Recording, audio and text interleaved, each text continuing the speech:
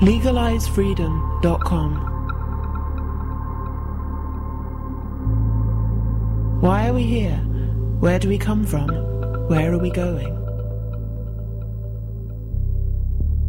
From the nature of reality to the future of humanity.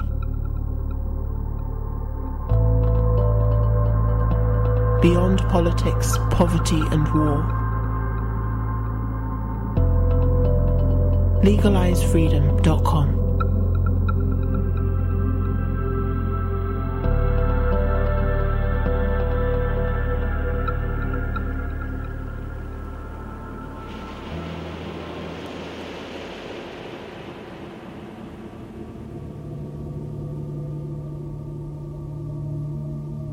Greetings and welcome once again to LegalizeFreedom.com.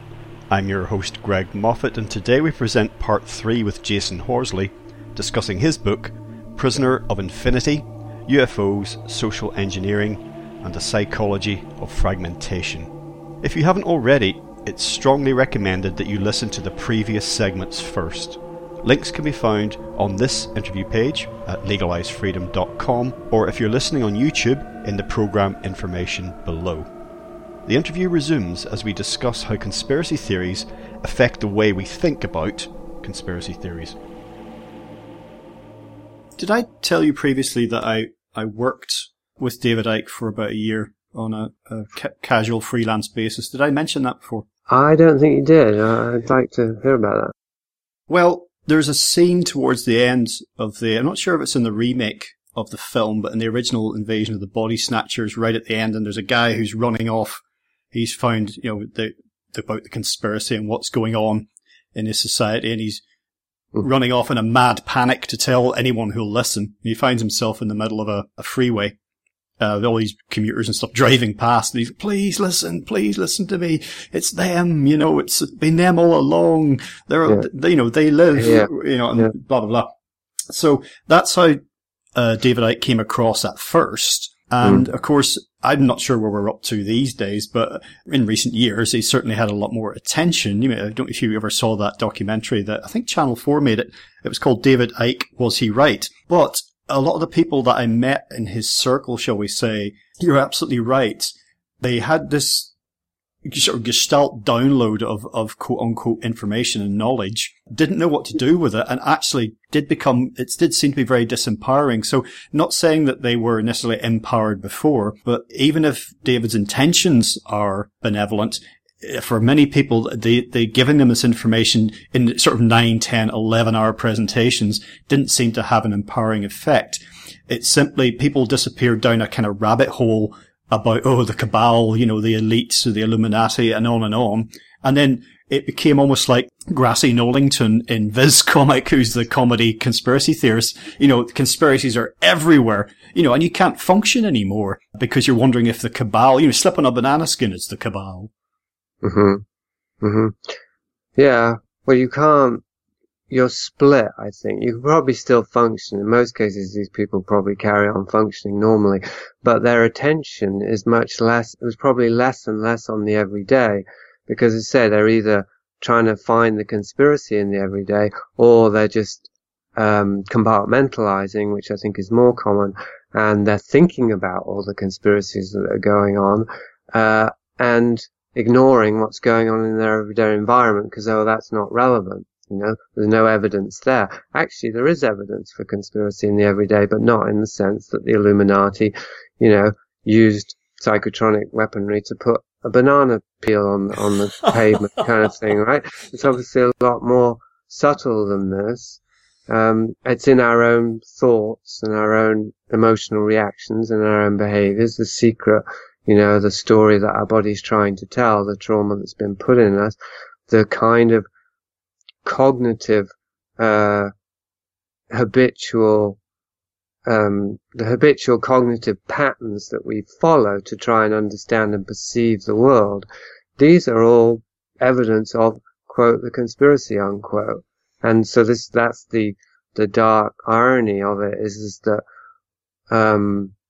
the very way we think about deep state social engineering programs, etc., has been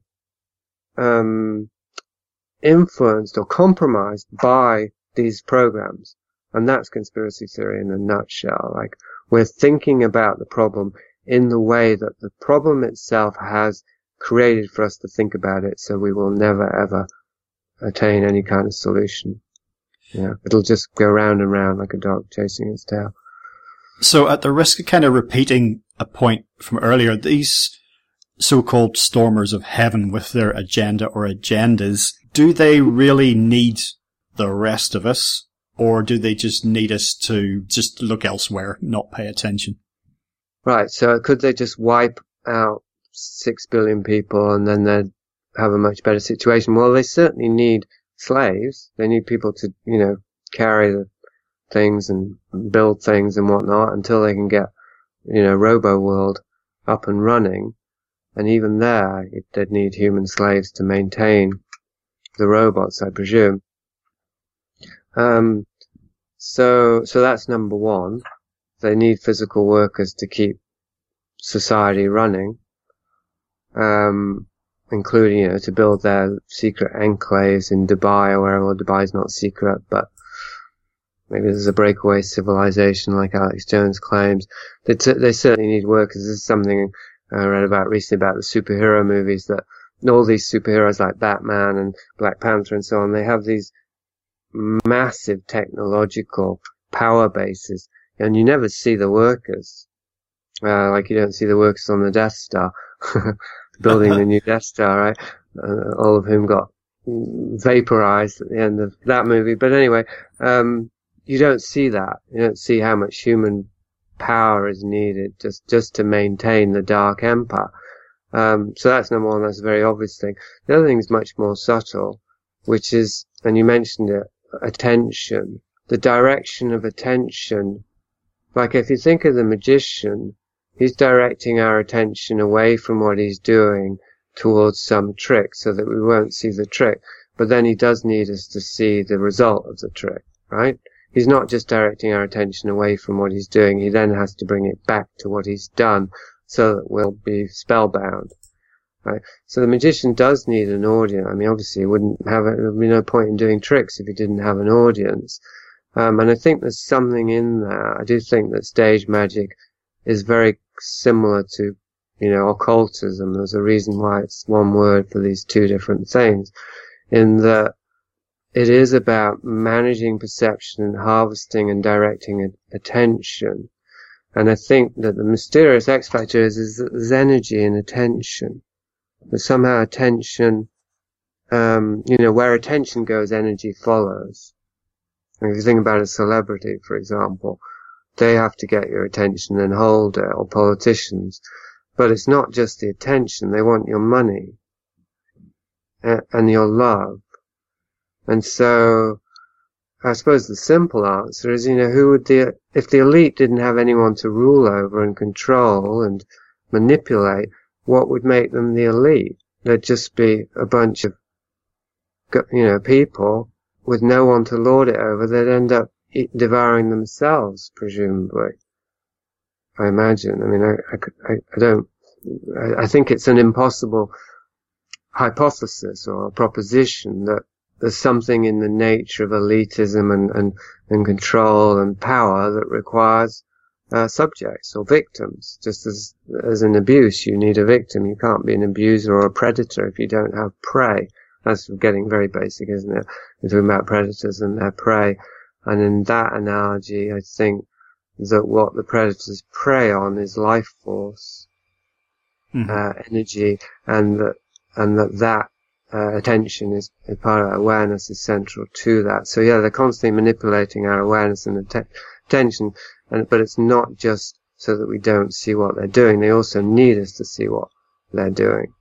Yeah, in Gladiator, I'm trying to remember the characters' names. Like, this is Gladiator, the movie, of course. It's funny how often I come back to this all the time. I'm always making pop culture references, and there may be something deeper behind that, but it happens a lot. It's just amazing how many ideas and how much information there is contained in even the most banal popular culture. Though I thought Gladiator was pretty good. But is it the outgoing emperor, I think, at the early part of the film, when there's like who's going to succeed him, and he's talking to Maximus, who's the military leader, I want you to take over, must not be my son or whatever, because he is corrupt and weak.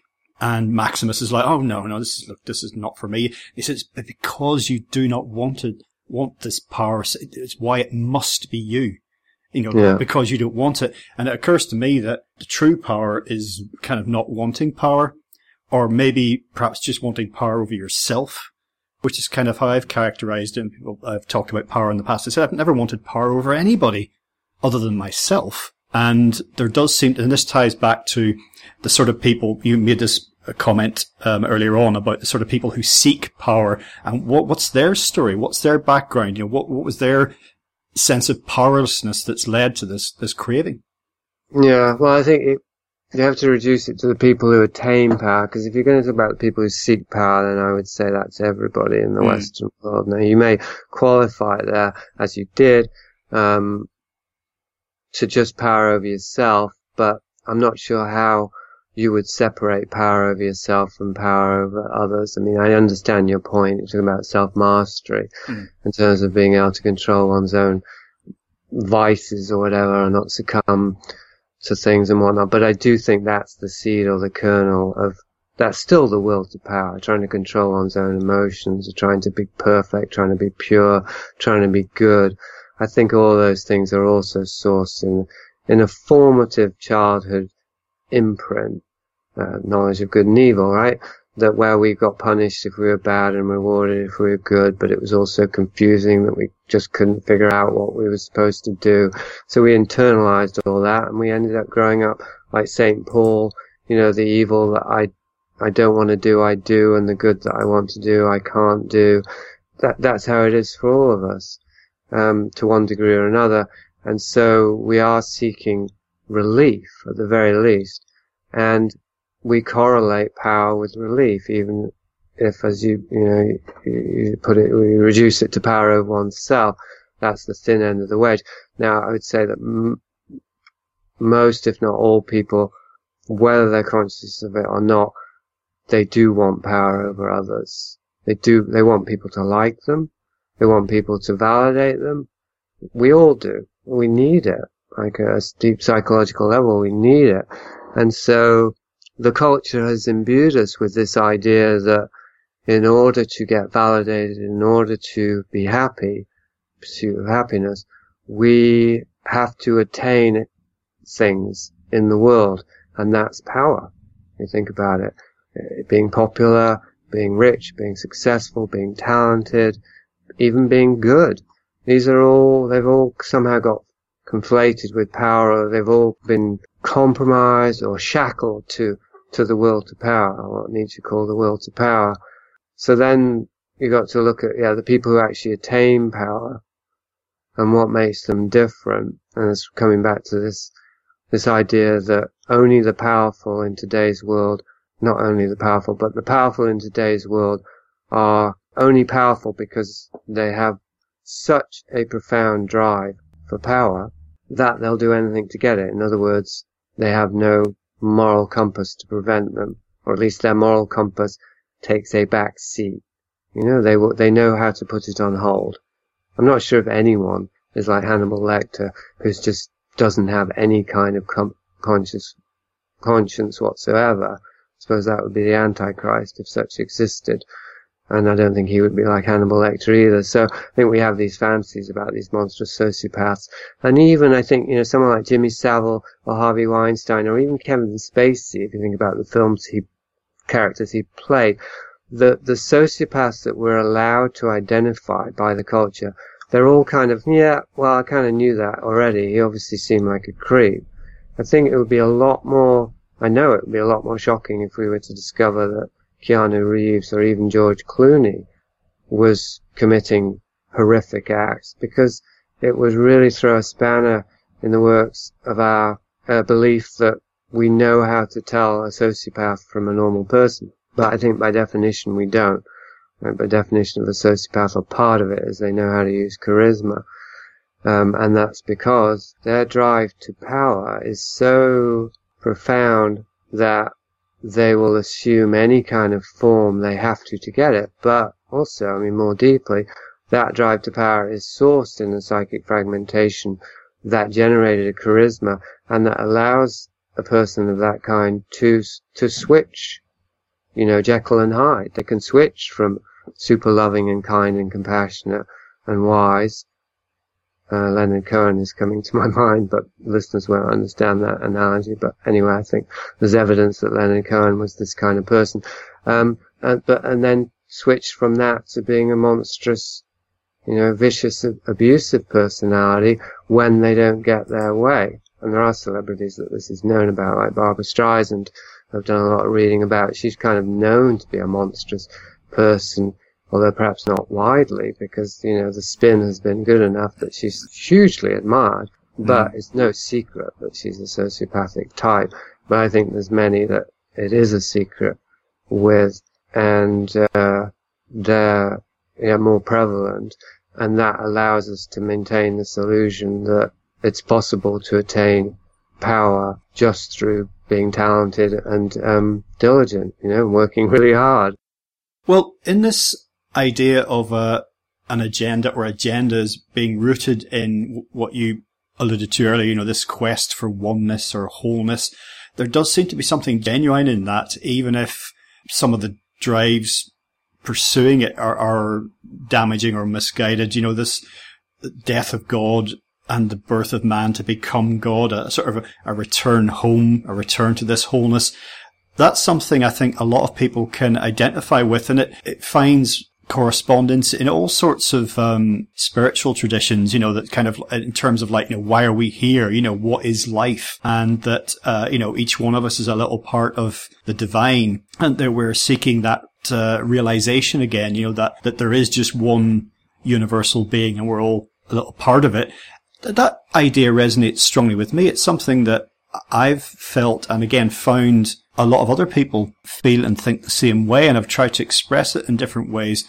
And it's not a new idea at all. It's at the root, say, of so many things. It may seem very distant from a lot of our lives today and our realities. But so in all of this, what the scientists at CERN might be driven by, or what occult seekers might be driven by, or what some psychopaths in business and politics, what may be underlying their behaviors, even underlying their own potential trauma or powerlessness, is something that is kind of meaningful and real. There are two ways of looking at it. Yeah, one could say that we're all unconsciously driven to heal, to become whole, because that's what the life force wants. It's trying to restore itself. It's just trying, the soul or the psyche is trying to land in the body, trying to be married to the body, for that divine union to occur. That is kind of innate in everything we do, however unconscious. So you could say, all of these misguided attempts, at the deepest level, they are an attempt to return to the truth.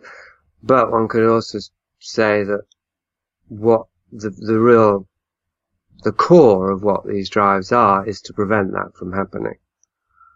To reify the individual self and make it sovereign, Luciferian, autonomous, independent entity that can rule in the hell of its own isolation from God, from the greater humanity and from the universe.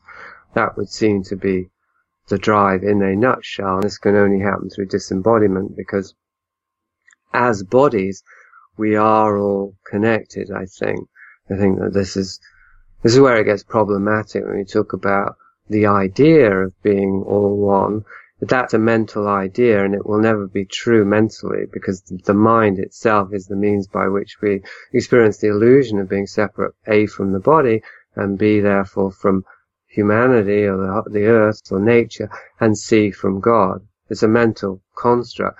But in the body, we can never be separate, because, bodies are part of nature, and nature is the universe, and nature is, well, how we want to put that. I don't want to, if I use words, then I'm falling into the very trap I'm trying to lay out here, or expose rather, which is that at a bodily level, therefore at a soul level, we're already one with each other and with God, because we can't ever not be, and God could never die. It's only this idea, the mind self, that has got so disconnected from the body and therefore from reality that it's lost a sense of God, and it can no longer believe in God. Hence you've got Nietzsche's idea that God is dead. But that's just an idea. It's a philosophical premise that, yeah, is very central to our culture and all the rest of it, so it's meaningful at one level. But at another level, it's entirely meaningless, as is the quest for wholeness, I think. This is the weird paradox, is that in a certain sense, the quest for wholeness is the only thing that prevents us from being whole. But that's insofar as it's paradoxical, because the quest for wholeness is the evidence that we're not whole. Like there's a part of us that isn't home and it's trying to get home. But that part is doing it, as you say, in all the wrong ways. So that part just has to surrender and give up and trust that the shepherd will find it. It's the lost sheep. Have faith. And then it's over. You know, it's got nothing to do. It just has to wait.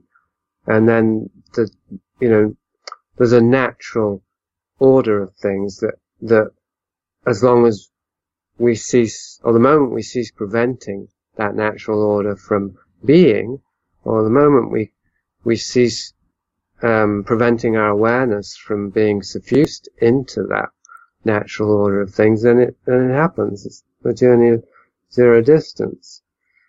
So I think that what you're zeroing in on there is, I mean, it's obviously a very key thing, because, yeah, you could say, well, there's a true yearning behind all of these pathological drives, and you could say there's a truth behind all of these distorted philosophies and beliefs. But on the other hand, that truth isn't a mental one, it's not a conceptual one, it's not an idea, it's a lived reality. And until we're experiencing it, we can't talk about it. We can, but we won't be talking about it. It's the Tao, you know? The Tao that's named isn't the Tao. So if we're talking about the idea of being one, we're not talking about being one. We're just talking about the idea, and that's going to keep us out of it more than it's going to lead us back into it. So that's very much what part 2 of Prisoner of Infinity is laying out, is all these counterfeit narratives that seem to correspond with a possible true lived reality, as in a reality that it is possible for us to live and experience. They're narratives that correspond, but they're not testimonials. They're not people who've experienced it, who are generating the narratives. They're either people who genuinely want to experience it and so have deluded themselves into thinking they have, or they're people who have cynically given up on ever getting to experience it, and so they have malevolently created counterfeit versions to trick people and lure them into it, so that they can have company in hell, so that they can rule in hell, because to rule in hell you need subjects to rule over. So that's something very different. That's what generates the prisoners of infinity. Either we do it to ourselves through delusion, or we get lured into it, and it's a bit of both and, by others who have, I guess, succumbed to an even greater delusion, which is that God is dead. There's no meaning or truth in the universe, so they just worship themselves, and then they want to trick others into worshipping them. They want to fill the void that's created by the death of God. There's a lot of thoughts there. Hopefully they make a coherent picture. I think the one I wanted to reiterate at the end is there's a world of difference. There's an abyss, really, between a concept or an idea about something and the lived reality of it. And we know that about a nail or an apple or a wife or a partner or something. The idea doesn't satisfy. And yet somehow, when it comes to the ultimate reality of God, we don't acknowledge that. We somehow think the concept is enough, as opposed to the lived reality. I guess because at some level we do feel that God is dead. We've given up on this idea that God is a lived reality, that we can be saved by. I'm ending on a very Christian note there, but I do think there's a profound correspondence between the Christian configurations and the reality, which is sort of contradicting what I'm saying. I'm not saying that being a Christian is the answer, because that can risk then, again, mistaking the dogma or the doctrine for the lived reality. But just insofar as there's that correspondence between ultimate oneness of being, as you say, being attainable to us only through faith and surrender to it, rather than using the will to try and attain it, because, and it's there, if we're just honest about it, if there is ultimate oneness of being, which corresponds with, the word God, then we're already it, by definition. God is us, even if we, we're desperately trying to have that experience. Well, we don't have to, Why do we have to? Because if that's the underlying reality of being, why should we need our minds to experience it? We really don't, and they never will. But our bodies they are actually in the flow of that experience all of the time. I'm reminded of the phrase, the map is not the territory. Yeah. I'm just going to reminisce about an experience I had, and you can respond to it in any way you want. A few years ago, I had a sort of past life hypnosis regression session.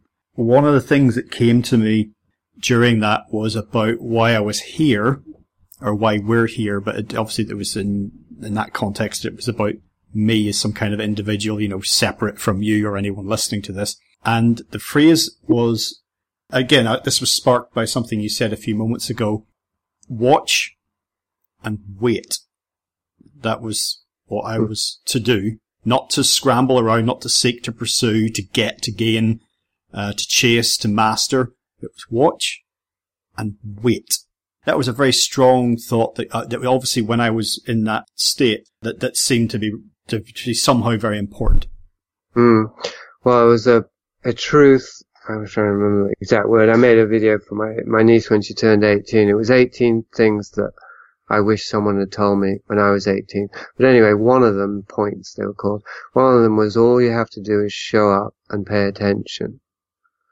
So I thought I would add that, because the watching and waiting is very passive. And I do believe there is an active element, which is this show up. That we need to show up in every given moment. We need to there is an element of will that isn't, isn't mind-based and isn't power-driven, I think, which is a willingness to be present. And so I think life is constantly, opening doors for us, or presenting opportunities for us. Just as now we're having this conversation, you say something, and then there's a pause, and I know that I'm supposed to say something. I have to show up, but be paying attention also. Paying attention to what I'm saying and what you're saying. But it's still, it does strip things to almost nothing. Just show up and then, as you say, watch and wait. Yes. Well, it's a popular idea in alternative history and research circles, that there was some kind of antediluvian disaster that befell humanity, encapsulated in the idea of the fall of mankind, and that this sort of early trauma, unintegrated, unresolved, is behind all of human history and experience, and explains a lot of our kind of dissatisfaction and dysfunction today. This is encapsulated in ideas, like Atlantis, for example, or some kind of planetary disaster that almost wiped out the species. And I've read a lot around that over the years, but reading your work, I've begun to ponder, is that essentially possible? But are we perhaps, I'm not saying that any of these physical events haven't occurred, who can say, that's an open question at the minute, but is there some kind of element of this to do with the human psyche, the collective consciousness, collective unconsciousness, or whatever? Is there a mental or spiritual dimension? I don't even know the right words to use, but is there perhaps something to this that is subtly or perhaps even profoundly different from the avenues of paths of exploration that I've previously gone down with this? Well, I think I do speculate a bit about it in the book, but that's all it is, speculation. It's definitely not my area of interest or expertise. But I think where I go with that is that I think there is a case to be made, or at least I think it's a model that's workable, that humanity has evolved, the consciousness of humanity has progressed into an increasingly individuated state. So what we now think of as the unconscious juxtaposed with the ego, I think it may have been very different in the past. I do write about this in Prisoner of Infinity, don't I, referencing Julian James's bicameral mind and his theory that I think probably even just a few thousand years ago, but certainly anyway in previous period in humanity's history, human beings were A, much less conscious of themselves as individual beings, i.e. much less self-aware, and B, as a result, or corresponding with that, experiencing themselves much more as a collective. So telepathically connected is how we would look at it now from an ego's point of view, but actually it would be back to my point about bodies all being part of a continuum of nature, just as, cats all partake of a collective cat soul. It's quite platonic, isn't it? So human beings also, but that it's only relatively recently that I think that we've individuated, in quotes, not perhaps in a true Jungian sense of becoming autonomous, but in the sense of experiencing ourselves as isolate and separate. I think that that's a relatively recent development, and that I'm not quite sure how I would argue this historically, but there's some sort of correspondence there with hardship. The way in which that isolated identity self developed corresponded with a particular period of hardship, so that the trauma model that I lay out in Prisoner of Infinity is that the ego identity or the false identity is generated through trauma as a defense against that. So I think that there's probably a way to extrapolate that to the whole of humanity, that we have developed these isolated ego identities selves as a response to trauma, but that is both individual in terms of our individual lives, which go back to our childhood, but also collectively. But some sort of collective trauma generational, what's the word there, trauma genetic experience has been the way in which human beings have emerged from this more collective or group mind or group soul experience of ourselves into these more individuated selves, and that this is some sort of journey of consciousness that we're on currently that is leading to some kind of endpoint. I think that's where we've got these ideas of historical time having a beginning, a middle, and an end, which is in the Bible. Obviously, you've got the Garden of Eden, and then you've got the middle bit, and then you've got the apocalypse at the end. I think that that's mapping a journey of human consciousness from a collective paradise to this individuated self that's trying to obey God and trying to find God and all the rest of it, but failing, to the wrath of God, the day of judgment and the revelation, where we then rediscover ourselves as one collective through union with Christ. So apparently there's some sort of evolution there whereby the togetherness we enter into, or the oneness at the end of this traumatic individuatory journey, is more complete than the one that we started in. But I don't know.